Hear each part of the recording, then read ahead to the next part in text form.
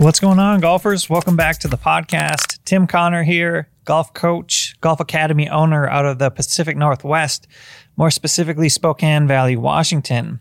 This podcast and my mission with this podcast is to help give golfers more tools, empower them to make better decisions, and make more useful use of their time. Golf is a wonderful sport, and one of the pros and cons of golf is that it is very time consuming, meaning it requires a lot of time to practice, play, and honestly, most people that are golfers, if they are purists, they don't have a lot of other hobbies because there ain't much time for anything else. So today I want to talk to you about time management, and I got a fun one lined up today. We're going to talk about time management, how to make the most out of your time, how to basically get a 4 or 5x return on your time. And this is a topic that I am super passionate about. So it's easy for me to talk about. It's easy for me to ramble on. Also, we're going to introduce a brand new segment to this podcast that I'm going to keep running for a while. We'll see how it goes. Let me know what you think of it. Shoot me an email, reach out to me on my socials.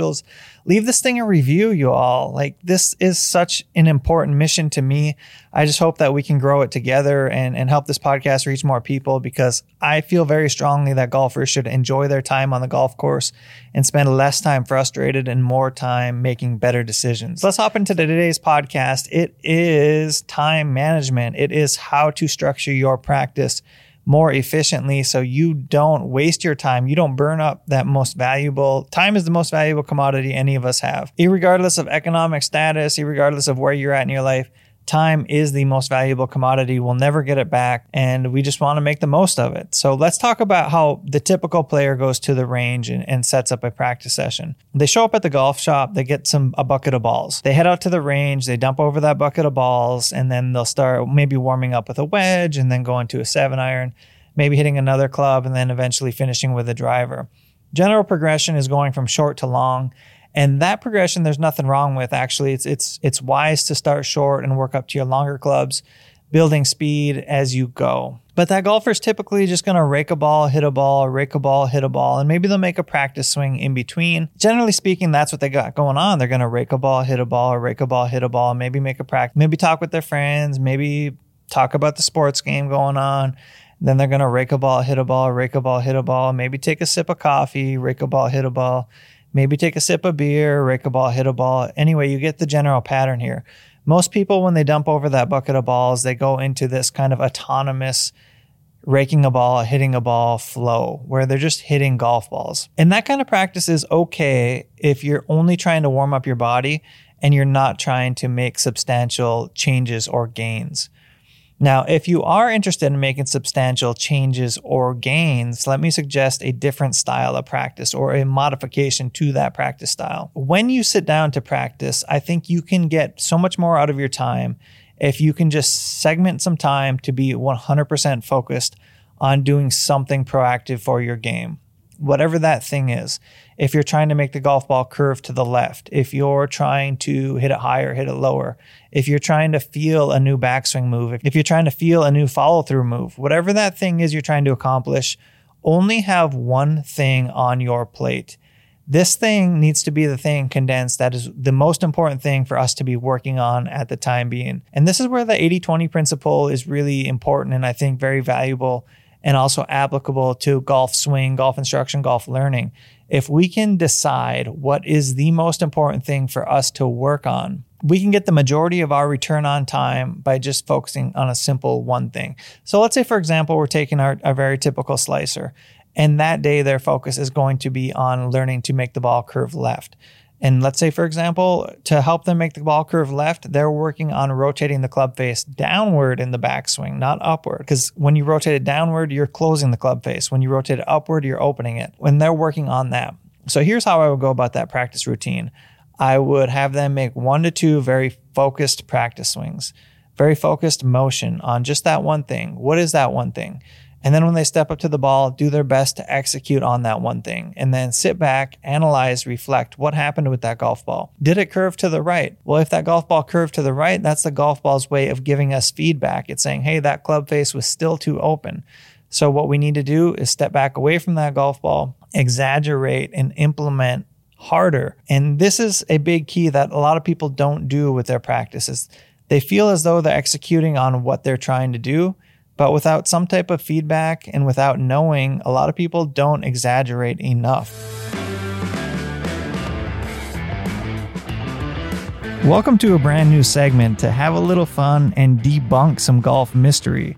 This is Random Shit Golfers Believe. First up on the docket is the advice given more often than ever: keep your head down. It's terrible advice. Most players that try to keep their head down are going to stop rotating their body. Instinctively, people will learn to get underneath the golf ball if given some tools, like keeping your arms straight, keeping your chest down, educating them on where the center of the club face is. Anyway, this segment is just brought to you to have a little bit of fun and help you sift through some of the random advice handed out on the golf course. Now back to our regular programming. Exaggeration is a real key into making changes that are sustainable and different. Really, if left alone, most golfers will just continue down the pathway that led them to where they were. And they're not going to exaggerate and make those focused, controlled swings to really learn something new. Think about Tiger Woods a couple years ago when he was really making his swing changes, or one of his more recent swing changes. You would see these crazy practice swings where it looked like he was pulling that club down across the golf ball, probably 20, 30 degrees to the left of the target. And all Tiger Woods was doing was exaggerating what he was trying to accomplish. What he was trying to accomplish was get his swing path to be more around himself or more across the golf ball at the bottom of his golf swing. But for him to change maybe 1, 2, 3, 4 degrees of swing path, he had to exaggerate 20, 30, 40 degrees of swing path feels to help him execute on that level. Now, Tiger Woods is one of the best players in the world, probably has also the highest levels of body awareness in how he's practicing. Think about that. So if it takes him to exaggerate that much to make a very small swing change over the course of months and months and months, think about how much you need to focus and exaggerate and really work through trying to make those swing changes and trying to swing differently. So to condense it down, my basic prescription is this: figure out what is the most important thing for you to work on. And if you can't figure that out, do your best to condense it down. Use facts, use feedback. So if you can, work with a launch monitor or work with video or work with a golf coach. If you don't have any of those things and you just have the golf ball and yourself in the range and you have somebody that can help you film your swing with your cell phone, that works for me. Just know that if you're going to film yourself with your cell phone or any kind of camera, you want the camera about hand height, so about the height of your hands, say roughly 2 to 3 feet off the ground, and then you want your hands in the center of the frame. That will give you the most accurate video reading. But my basic prescription is this: figure out what is the thing that you need to work on, exaggerate that thing, focus on one thing at a time until that one thing becomes implemented into your swing, until you start to see through physical changes and feedback that you're changing. For example, if that's a player that curves the golf ball to the right and they're working on curving the golf ball to the left, I want them being able to curve the golf ball to the left basically on command. So if I ask them to curve it to the left or try to curve it to the left, they can make that happen 7 or 8 or 9 or 10 times out of 10, depending on where they're at in their learning curve. Now, this curving it to the right and curving to the left, that's just one specific example of a thing that a player could be working on. For you, you got to figure out what that thing is.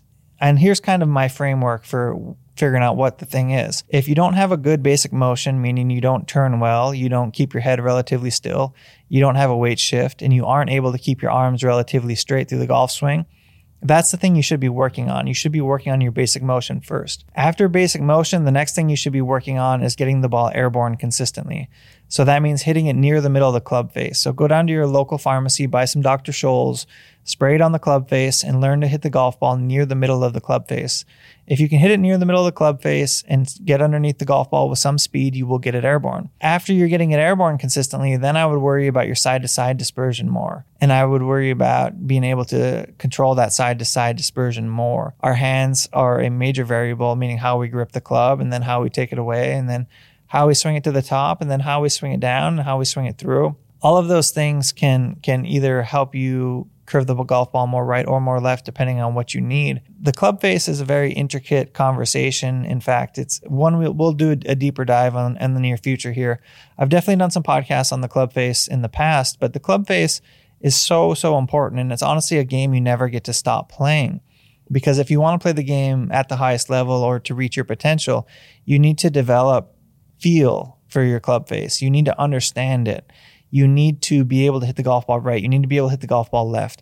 And you need to get that like level 10 wizardry of how to hit the golf ball where you intend to hit it, because golf is not a game of hitting the golf ball the same way over and over again. Meaning every shot is not the same. Golf is a game that's very dynamic.